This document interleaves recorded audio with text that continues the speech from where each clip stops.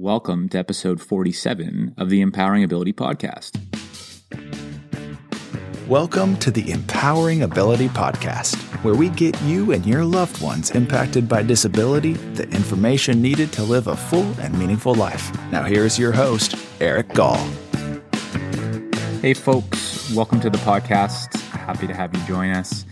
Today's guest is Michael Kendrick, and Michael is a PhD, and he focuses his work as a consultant, a educator, and also does evaluative work with many different groups, governments, private agencies, advocacy groups, universities and college, community organizations, and really focused on consulting and training all around the area of disability. And Michael's done this internationally across many different countries, resides in the United States, originally from the East Coast of Canada. And I met Michael a couple of times, and I've taken some of his workshops and his training course called Optimal Individualized Service Design. That's a leadership level program really focused on understanding an individual's need and figuring out how to best meet that individual's need and coming up with an individualized plan for it. So if that's something that interests you, I recommend you trying to figure out where would be the closest point to participate in Michael's course, and he facilitates that globally. So there's likely an opportunity coming up in your area sometime in the near future. So today's podcast with Michael, we really focused in on answering a few questions and getting Michael's perspective on them. So I asked Michael how people with disabilities have lived, how are they living today, and what have we learned? In the podcast, I also asked Michael about Ontario, the province of Ontario in Canada's announcement around funding more group homes and group living, and get his opinion on that and why it's an ill-advised investment. Michael gives his perspective on that as well. And we talk about what Michael calls enlightened attentiveness. And that's what I've named this podcast. And I think it's a really important thing for all of us to consider and to think about how we can show up in that way. So without any further ado, here's Michael Kendrick. Hey, Michael, welcome to the podcast. Great to be here. Thanks for having me. Yeah, it's my pleasure to be speaking with you today. I've really enjoyed getting to know you over this past year, and definitely learned a lot from you, Michael. So excited to have this conversation with you today. And where I'd love to start our conversation is really just to explore and think through and talk about how people with disabilities have lived in the past, and I guess maybe where we've got up to today. And from that, starting to talk through what we've learned about how people have lived and where we can, move and go forward with. So that's really the basis of the conversation that I would love today. But maybe if you'd be able to just start us off with your observations and thoughts around how people with disabilities have lived. That's a very good question. And of course, they've lived under quite different circumstances depending on which point in history and which culture they were in. So it's not that all experiences of people with disabilities are identical. But what we are familiar with in terms of history, it's pretty clear that people with disabilities have been seen as somehow inferior or of less value, and that they have less capacity than their brothers and sisters, that they are more dependent, and so on. So in this sense, the people with disabilities have been seen in a largely more negative light by large numbers of people, not everyone, of course, but large numbers of people. And in fact, there has been many periods where people with disabilities were seen as not human, maybe somewhat human, but not really human like everybody else. And that has led to them being treated like they're less human than others. There was a time, for instance, when when people were getting medical procedures, they weren't given any kind of anesthetic on the presumption that they didn't feel pain. And again, of course, that's just now seems like a silly idea. But at that point, the presumption was that they are so different from everybody else that you just can't use the same assumptions.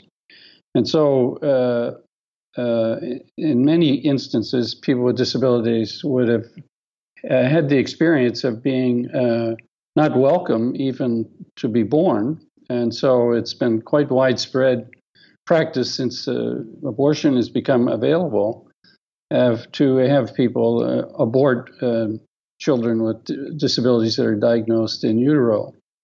And that's a very strong statement that they're unwanted. And that goes towards many other kinds of aspects of their life, that they might be seen as a burden on their families, on the society, that sort of thing. And that they are, if you like, possibly even dangerous in some unknown ways, but treated as if they are somehow a menace to other people, that they would be difficult with their brothers and sisters, or difficult in public, or things like this.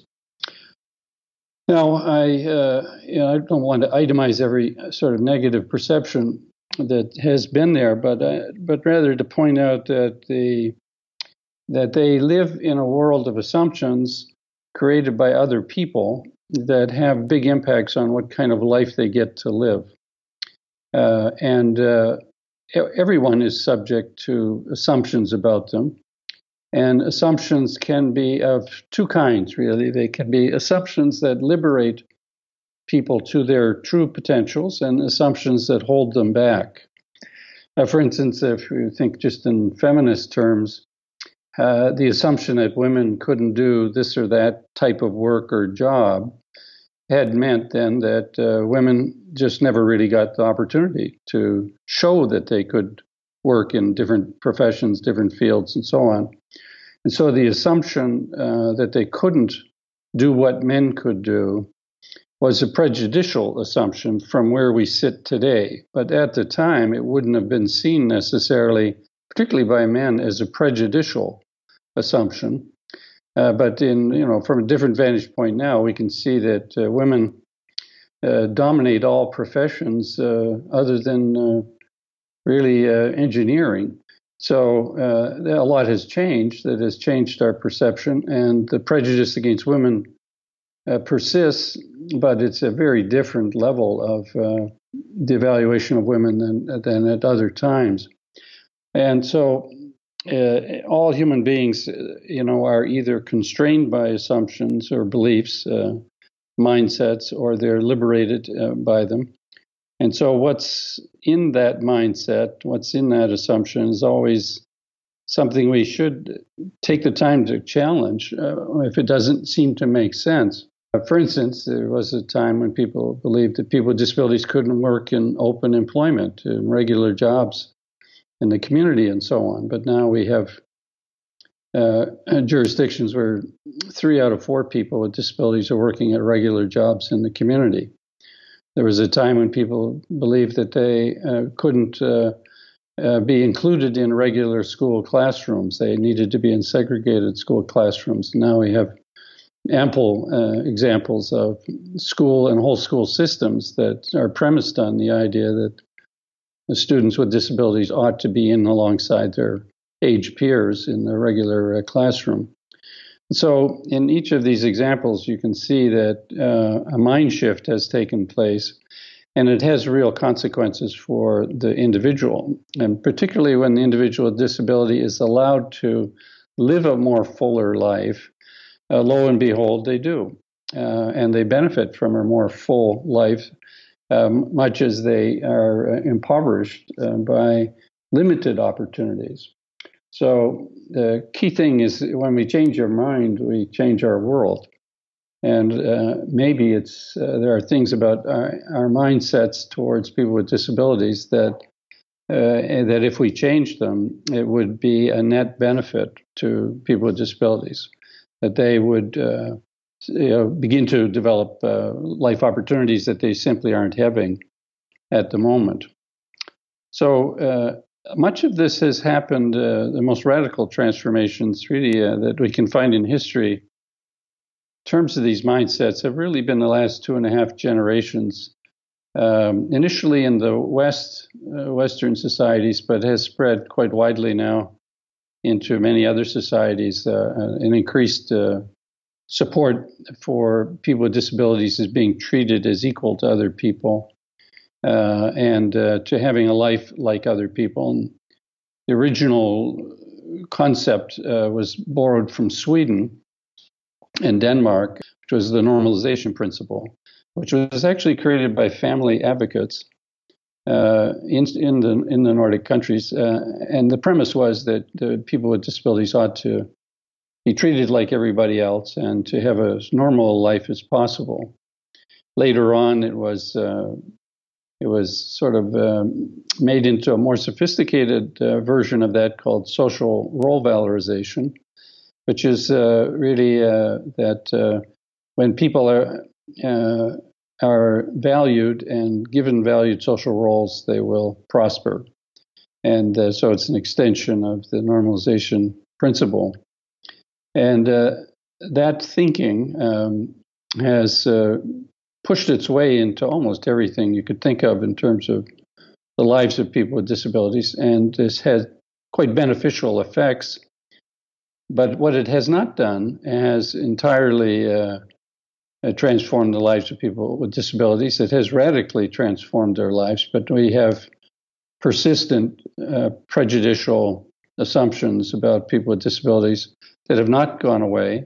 And so while we've had great advances, we still face often quite grim realities. Just one small statistic, and that is that people with disabilities are more likely to be exploited than many other groups in society. They're 2.5 times more likely to be victims of crime, for instance. So in many of these things that you can actually measure, life is still pretty tough for people with disabilities and very unfair. And some of it may go unreported and unrecorded. So that's just I'm saying that based on what we have by way of recorded information. There may be many things that we don't appreciate fully enough at the moment because we simply aren't paying enough attention to them or don't have the data. But so where am I going with all this is really that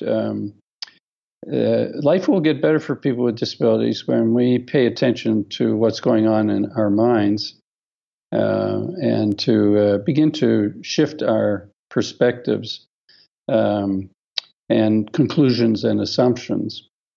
For instance, if you don't get to be born, you don't have a very good life. And so I'm always concerned about the fact that people with disabilities that people choose not to have the child be born.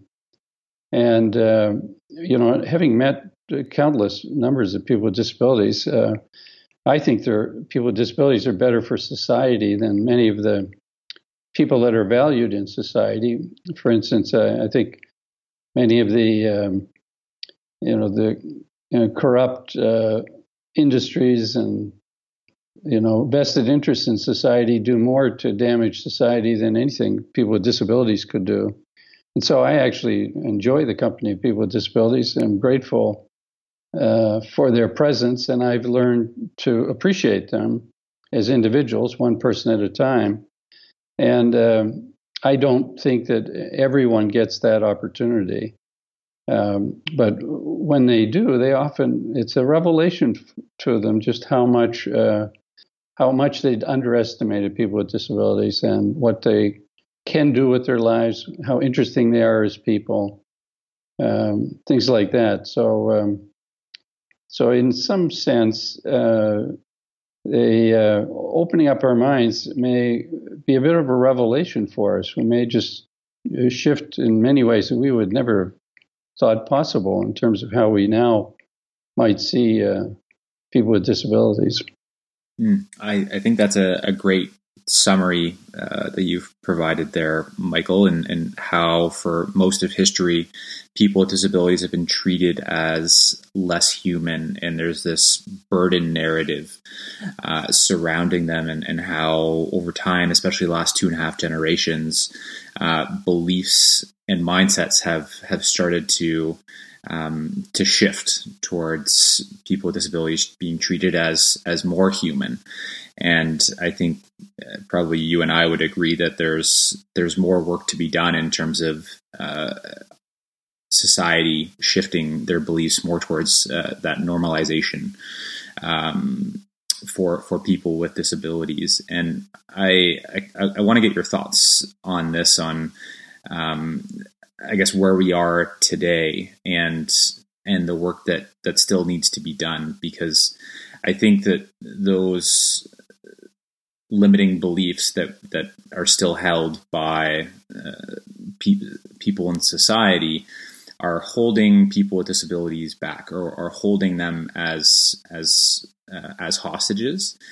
And I'm stealing that language from you that I've heard you use in some of your teachings. So, and part of this is, examples would be segregated environments. So, things that are created that are special, or segregated living situations such as institutions. Could you speak to a little bit about those things, Michael, and how they are, those beliefs and those systems, those structures are holding people back and holding people with disabilities hostage?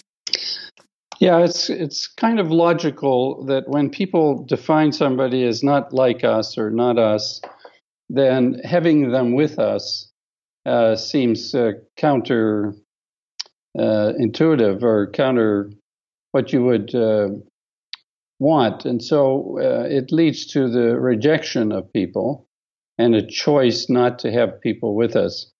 And that creates then the question of, if they're not with us, then where are they? Well, they're somewhere else. So what we do is we create a somewhere else for people with disabilities that is typically a place where we congregate people that are believed to not be desirable to have with us. And then we claim things like, well, they'd be happier with their own kind, and their own kind is disabled. And so we will then congregate disabled people somewhere away from us.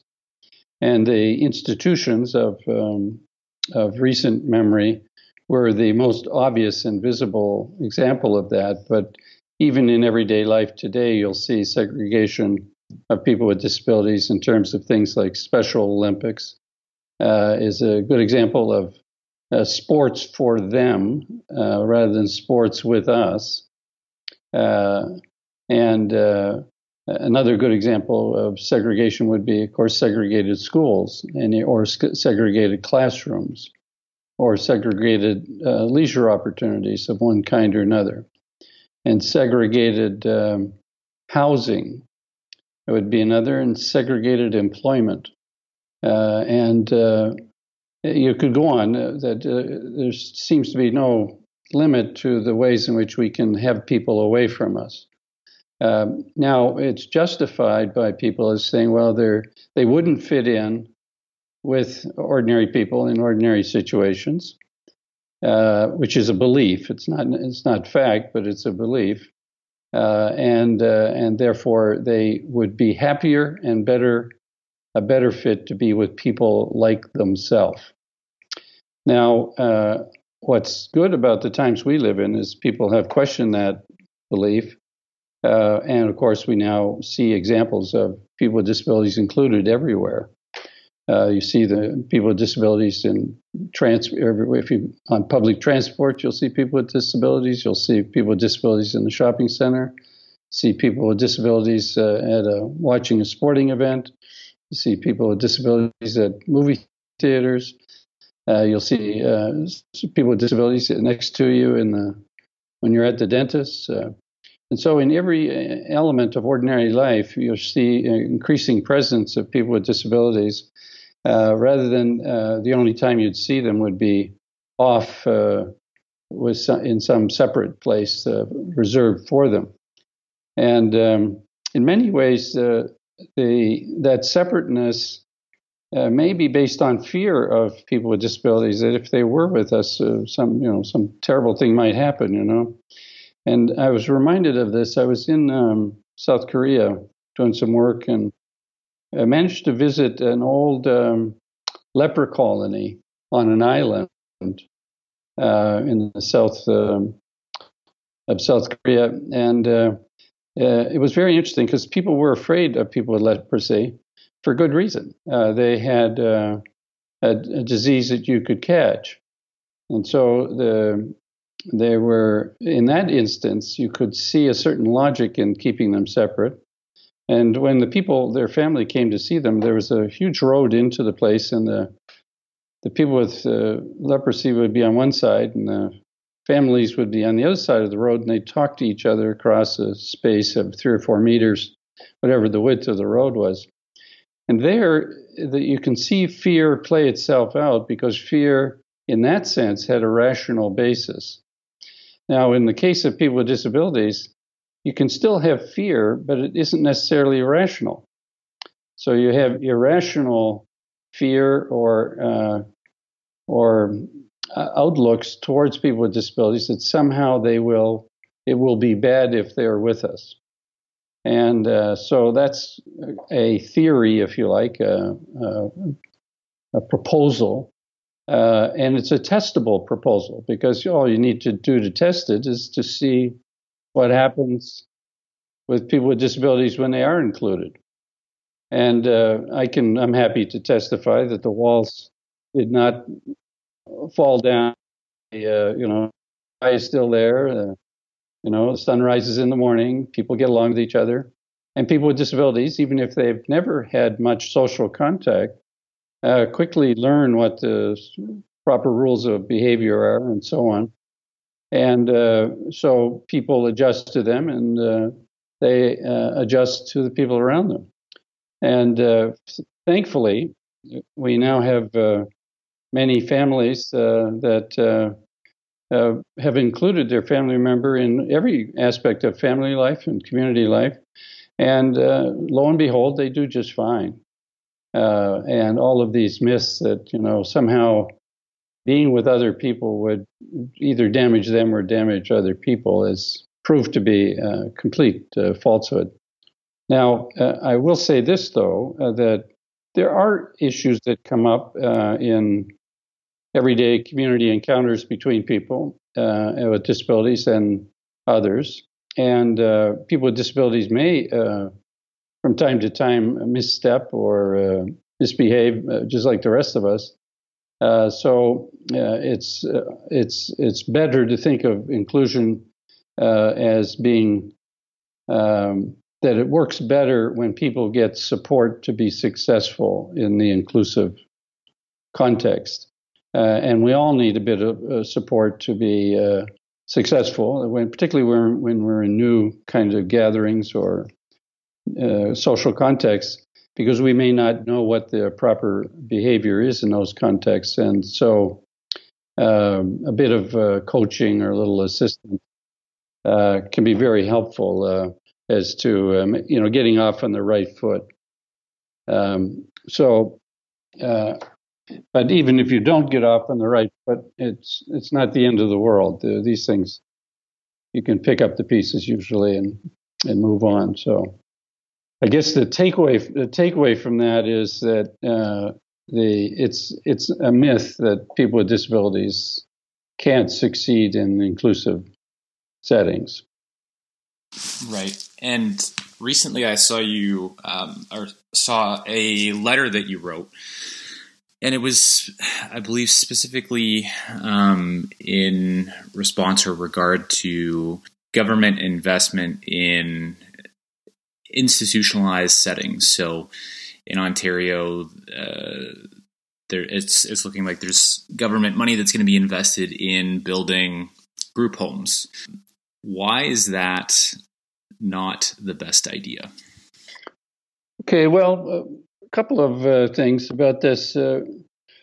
First of all, group homes are based on the premise that people with disabilities should live with each other, and that they would always be compatible and whatnot. And that's simply nonsensical, that people should choose to live with people because they have something in common with them besides a disability. And so from an everyday standard of, if you think, well, who am I going to live with if I'm going to live with others and I have to share the rent or something? I'm going to choose to live with people I'm compatible with. And so group homes really have a history of putting people together to live together that are incompatible. And that creates not just the problem of segregation, but also if you like, a kind of misfit of people being forced to live with each other who aren't choosing to do it. It's involuntary. It's forced shared living.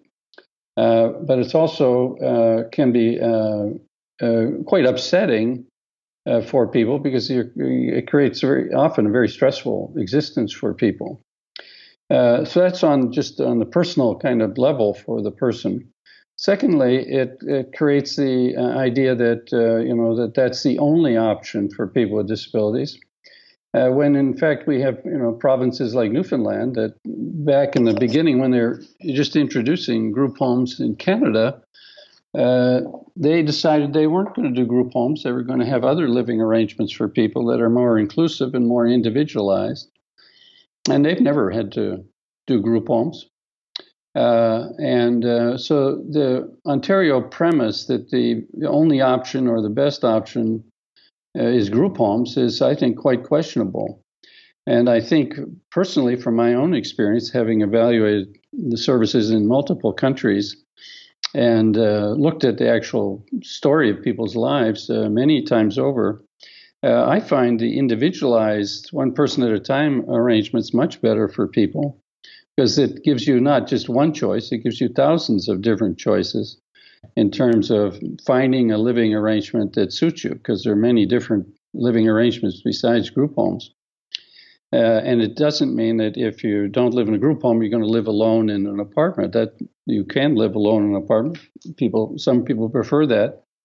But you can also have a housemate that isn't a disabled person. You could join in with a few people your own age and get a bigger house. No matter where people with disabilities live from a housing point of view, whatever setting. For instance, there are people with disabilities that own their own home because they were fortunate enough to have a family that helped them acquire a home of their own that they owned, but many rent. It's also true that many people with disabilities might, over a period of time, live in a number of different arrangements, like everybody else, that as your life circumstances change, you might change your living arrangement. And so many of these people, I've been part of many exercises to create alternatives to group homes, and it's quite doable. And it's already been done in Ontario. So the idea that the government should decide on a single option as being crucial, as sort of the backbone of their residential support system, I think is very short-sighted. And I think group homes are really mini-institutional, and they were one of the best ideas of the 1970s, but now we're almost a half century later, and we need to move our thinking along, and the group home is not at the leading edge of options for people. The more personalized, one person at a time arrangements are infinitely better qualitatively. So I think the government of Ontario is being held hostage to a dying service model in a sense, a model that should go away and be replaced by more up-to-date options. And I don't mean to pick on the government of Ontario, because there'd be group homes in many jurisdictions, but it's also the case that in many places governments have chosen to expand their individualized options and freeze the growth of segregated congregate options like group homes. For instance, that's what's happened in Vermont, and it's happened for instance, in the Australian context by essentially giving people the individual funding to create one person at a time arrangements if that's what they want. So I don't think from a technical point of view that it's all that difficult to create more individualized options, but both the service providers and the government of Ontario seem convinced that that's the case, and I think history will show that they were deeply misguided in doing so, and it'll also reveal that they were told this. They've been told that they were misguided, and they've chosen to ignore that advice. So I think in this sense, history will have a lot to judge them on in terms of how they've missed a great opportunity in 2018 to put an end to segregation, freeze it, and to scale back the group homes, and if you like, grow the more individualized, more socially inclusive, more, if you like, tailor-made options. So yeah, that would be my view. Mm-hmm. Yeah.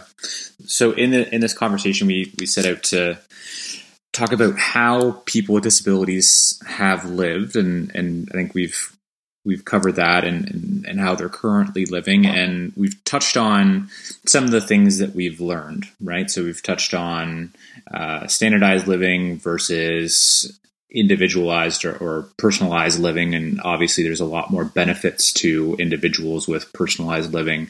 The concept of normalization and social role valorization, and the benefits of helping people to live more normative lives and to build their identities, which will help to build relationships with others. Michael, is there anything else that you want to add to the question of what have we learned and what would be a benefit to carry forward? Well, I think a very important thing we've learned is that we've been much too conservative, too cautious, too pessimistic about the true potentials of people with disabilities. We've almost always had too low expectations for what people could do with their lives. So the takeaway lesson from that, if you like, that our fallback position is always a pessimistic one, is that we have to be more self-consciously optimistic about people with disabilities, make much more presumptions in a positive direction about their capacities, about their adaptive abilities, and about their life potentials than we've been doing. Now, it's not to criticize people because they've been pessimistic, but rather to point out that the issue isn't people with disabilities, it's the pessimism about people with disabilities that's the problem.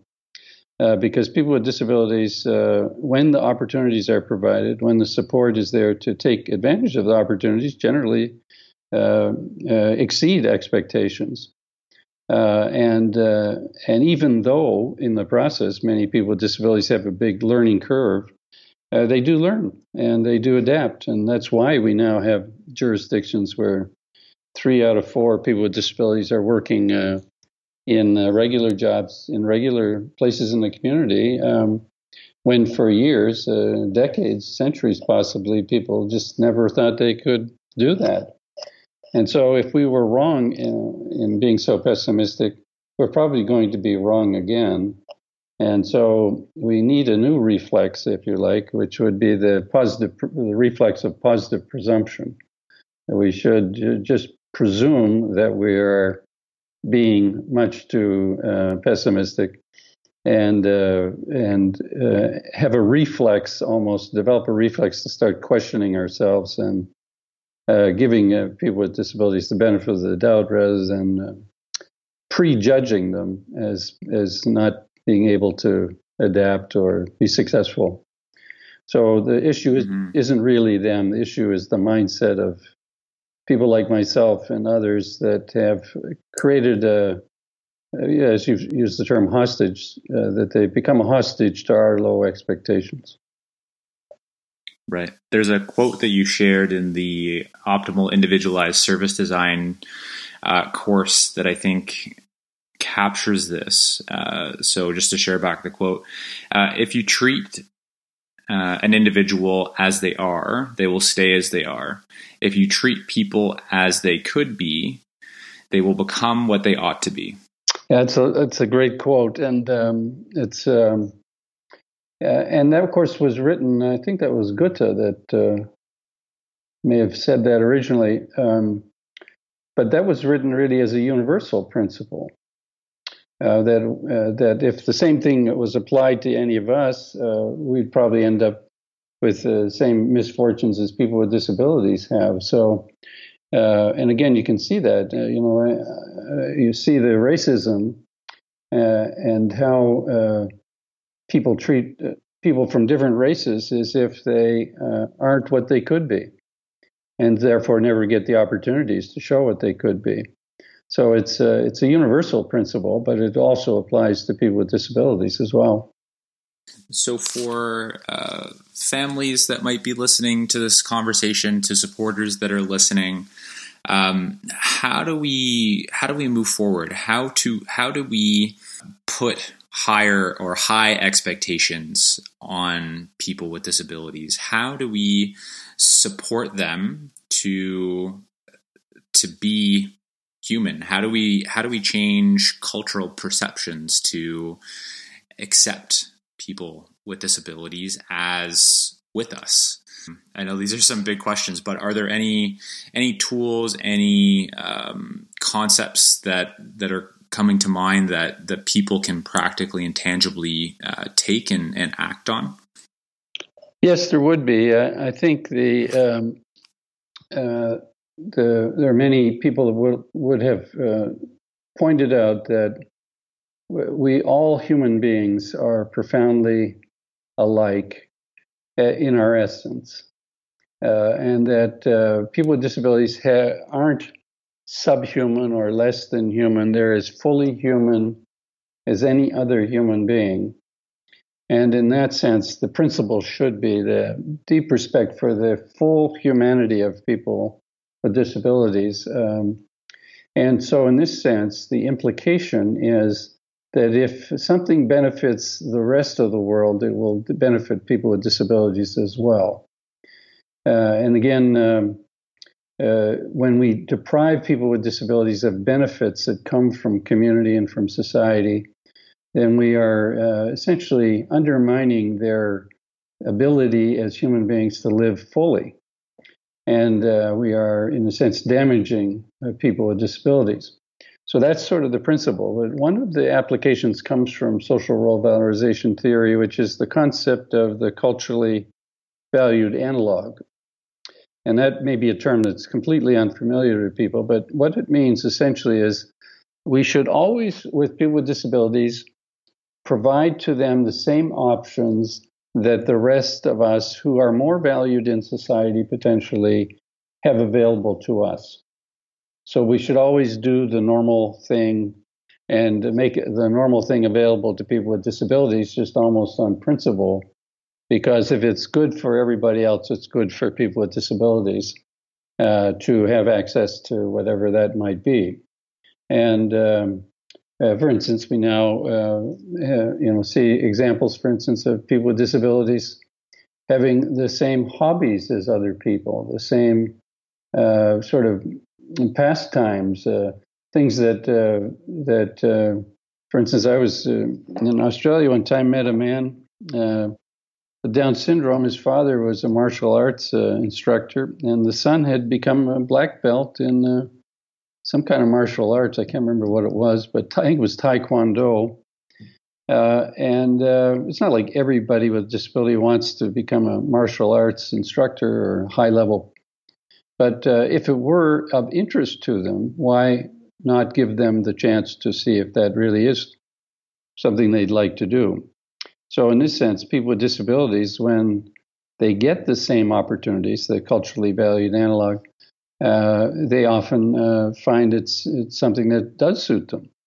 And so their life expands accordingly. And so you could have, people with disabilities be very good with a particular musical instrument, or they could be very good at a particular type of work, or they could find that they're really into gardening, or that they really like Asian cooking. So all of the things that others might enjoy, it's conceivable that a person with a disability might enjoy them and become proficient in them. So in this sense, where we've had great everyday progress, and this would be very important for families, is just to don't judge ahead of time that something won't work with a person with a disability, but rather keep an open mind and see if you can include the person with disability in an experience that others from time to time enjoy, and see what people ultimately do, make their niches in life. So in this sense, the culturally valued analog is that every human being kind of creates the life that suits them best, if they can do it. And that's the principle that we should have with people with disabilities, that each should have an opportunity to build an interesting life for themselves that's satisfying and fulfilling.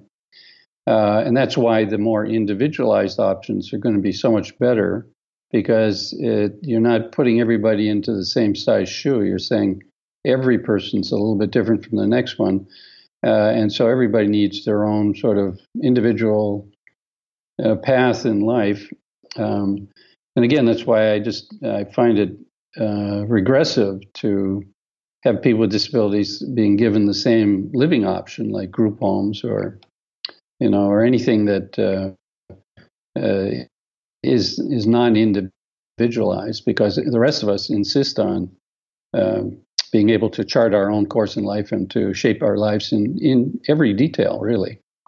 Right. Yeah. So giving people the same opportunities that anybody else would have, and starting with what is valued in our culture, in our society, and starting with what the ordinary option is for everybody, instead of jumping to the special option. And when thinking about what that culturally valued analog is, what is that normal conversation like for anybody, and starting there. One of the things that I've heard you speak about, Michael, is people with disabilities some people with disabilities haven't had a lot of experiences, or they haven't had a lot of opportunities. So they might not exactly know what they might like. So for an individual like that, what would you say to them? Well, it's quite possible that people may have been deprived of opportunities, for often in the old days, it used to be for a very long period of time. But what we learned from all that is that if that's been the case, that people have not had many opportunities, the solution is quite clear, which is start creating some new opportunities and make up for the difference. And if you're wondering, well, is it too late? It's never too late to try to get a different taste of life and life opportunities. And so we've seen many people with disabilities have been held back for decades, that once they had the opportunities, they quickly, almost in a sense, became a different person, because they now could live in such a different way and have gone on to thrive in new lives. So even though they look deprived and have been deprived, that is overcomable. It has its persisting effects, of course, but if people quickly, you could imagine if life starts getting good, people aren't going to complain a whole lot. It typically is a welcome change for people to have their life fill up with interesting things to do and new experiences. The caution would be to to do it at the pace that the individual wants to do it, and rather than some kind of forced march towards a good life, almost like it'd be better to do an exploratory life tasting kind of journey of a little of this, a little of that, and see what sticks really in terms of what the person really is drawn to. But again, the whole thing is quite feasible and quite realistic, that even if you've been held back, you can make up for it later simply by adding new opportunities and experiences and supporting people with them. Yeah, and with families and I guess supporters, organizations, one thing that I see is people at times will jump too quickly to, oh, well, how is that person going to do that? And the conclusion quickly is drawn that that person cannot do that, whatever that thing might be. So what are some ways that we can, or, mindsets that we can take to avoid falling into that trap? And I guess for me, where this also comes into play is really around autonomy and decision making. So the assumption being made that that individual with a disability doesn't have the capability to make that kind of a decision, or they can't, they're not able to take that level of responsibility. Can you share your thoughts around those topics? Yeah, this is again part of that thinking that their disability means that they have no capacity at all. Whereas a more true appraisal of all of us is that we all lack capacities of one kind or another to some degree. And people with disabilities may or may not have unlimited capacity, but they certainly have capacity. And the presumption should always be, particularly around their own decision making, that they can make decisions on their own behalf. And it's better that they do that, because they will learn how to make good decisions, and they will experience the consequences of decisions that didn't turn out to be so good. Like everybody else, it's how you learn about decision making, is making decisions and practicing decision making, and so you can then support and safeguard people in terms of their vulnerabilities in such instances.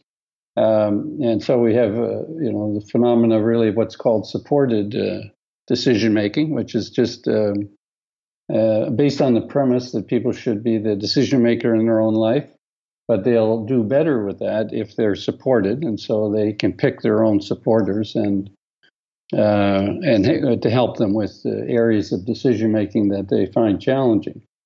And so a lot of this is really getting the right supports in place that allow the person to stay the decision maker in their life, but to manage the ups and downs that come with the decisions. And so all of us get support with decisions constantly. We don't notice that we're getting it, but we talk to people all the time about, should I do this, or should I buy that, or we consult others and benefit from the support of others on decisions. And sometimes we should have consulted with others on some decisions and didn't, and we would have done better to have gotten some advice. So be that as it may, supporting people isn't an unnatural thing to do. It's actually a sensible kind of strategy. And so people with disabilities typically rebel against not being able to be decision makers, because they feel things are done to them and on them and at them rather than with them. And so it often provokes them into oppositional behavior, because people are running around deciding for them when they themselves should be the person that's deciding things in their own life. And so you could see why they feel affronted by people controlling them and doing things to them without their permission and so on. So you also tend to have people that are easier to get along with when they become much more the decision maker in their life, because they feel they don't feel that people are a threat anymore, because they're not losing their decision making and therefore people aren't taking something away from them. People are there in a very supportive way to them and with them, and so therefore a lot of behavioral issues kind of disappear that are related to this underlying loss of autonomy that's been imposed upon them. Now, that's not to say that people with disabilities will make good decisions in every instance. So it is important, almost it would be neglectful to not support people if one can do it, even when they don't ask for it. So in other words, there may be times where the person with a disability won't be willing to take support or ask for it. And I think there are times where people can intervene and speak to the person even though they weren't asked to. But it has to be done quite respectfully, as it would with any of us if somebody stuck their nose in our business. But I think people that are concerned about us ought to be able to say to us, I'm concerned about decision X or Y, and it's still your decision to make, but this were some thoughts I had, and I apologize for interfering, but I'm just concerned that you get good outcomes or whatever. So in that sense, you're not giving up the ability to influence the individual, but you are giving up the control of the individual. Mm-hmm. So I think that's an important distinction, the ability to influence versus control them. Yeah, and you make a lot of really good points there, and I think it's really good that you pointed out that we all make supported decisions, and it might not just be quite as obvious to us, but especially if we're considering bigger things in life, right? Like if we're considering a change in job, then we're likely going to speak with our, if we have a partner, we'll speak with our partner, maybe our parents, or our trusted friends or advisors or a mentor. So there's many instances where we are seeking that support for our decisions. One of the things that I've seen as a valuable structure for individuals with disabilities is a support circle. So, Michael, could you just briefly at a high level describe what a support circle is for those listeners that this might be a new concept, and how that could be of benefit to an individual with a disability?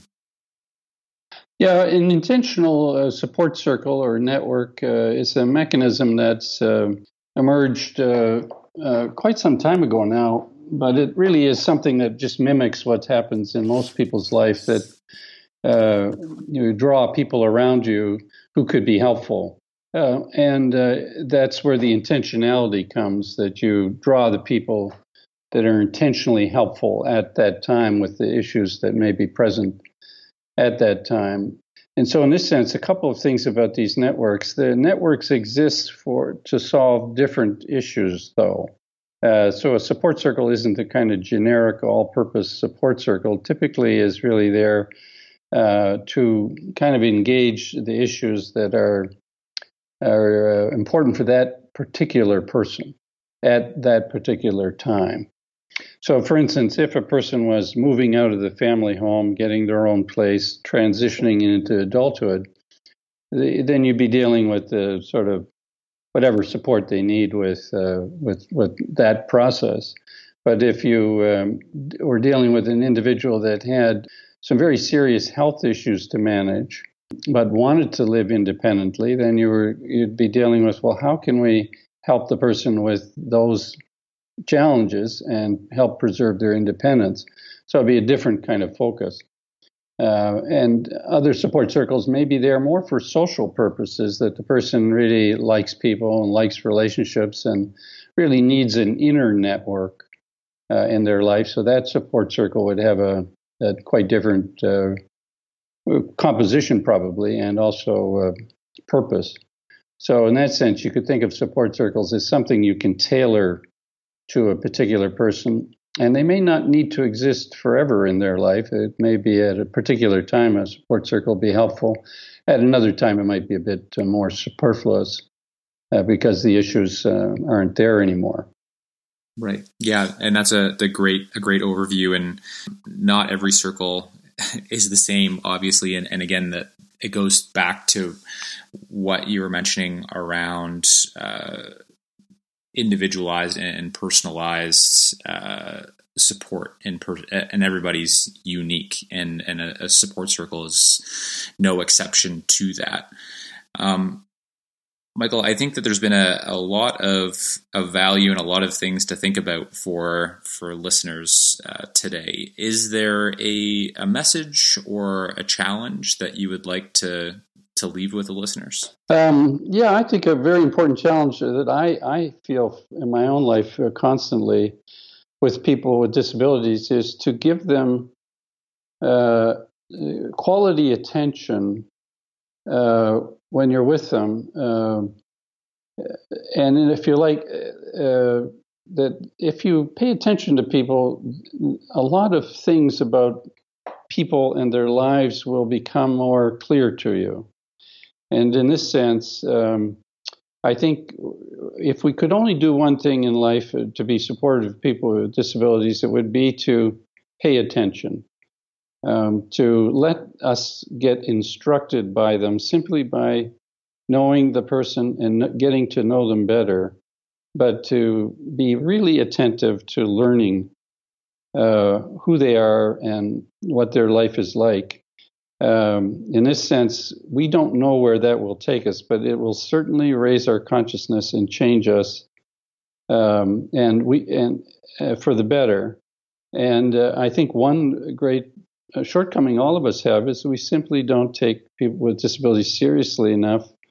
And I think the antidote to that is I don't know what you'd call it, but I'd say enlightened attentiveness to the person, and let it go where it goes. You don't know what will come of it, but I think it's the most deeply respectful thing we can do is to pay attention to a human being with an eagerness to be made different by paying attention. That we will be enlightened in ways that we aren't if we ignore the person.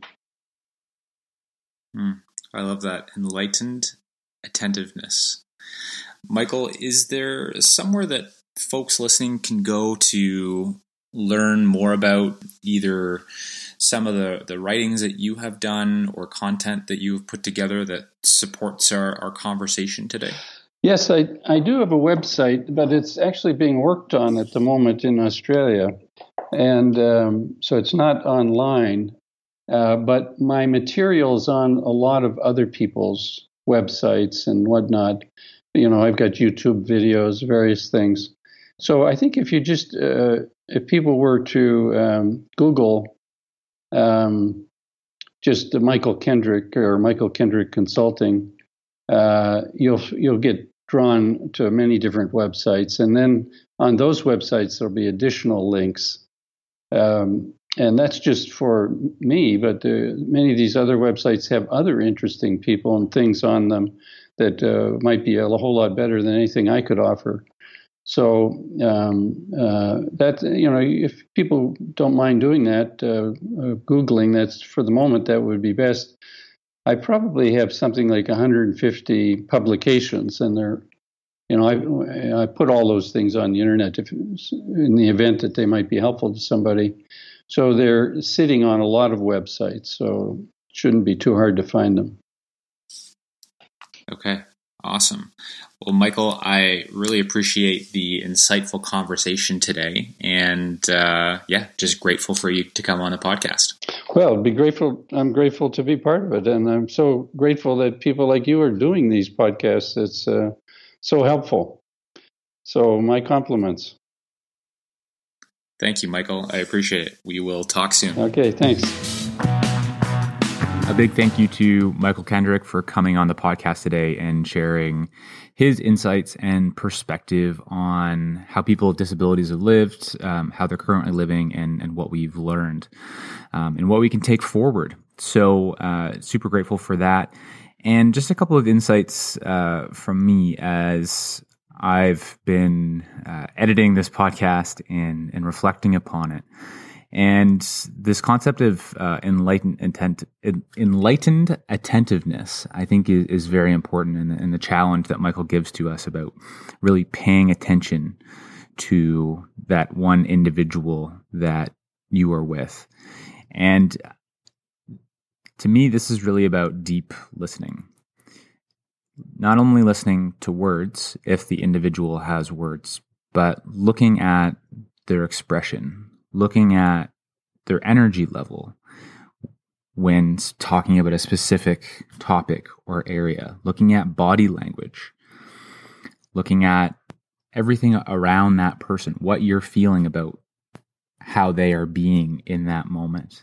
All of those things will give you clues, give you information into that individual, and to be there just in that moment, to be present with them, I think is all of those things encompass what it is to be or to have enlightened attentiveness. So as you think about how you could provide enlightened attentiveness to an individual, maybe consider some of those areas, or using all of your senses to be there for an individual and to pay attention. The other thing that I wanted to mention was around the topic of autonomy. And Michael talked about how we sometimes want to or have controlled an individual with a disability by making all of their decisions, or making a lot of their decisions, and taking that power away from them.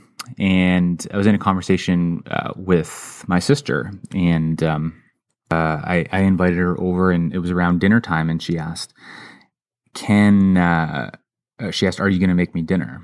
And it was one of those moments where I realized that that's something that she always has done for her, and she's never had the opportunity to really do that with someone, or do that on her own.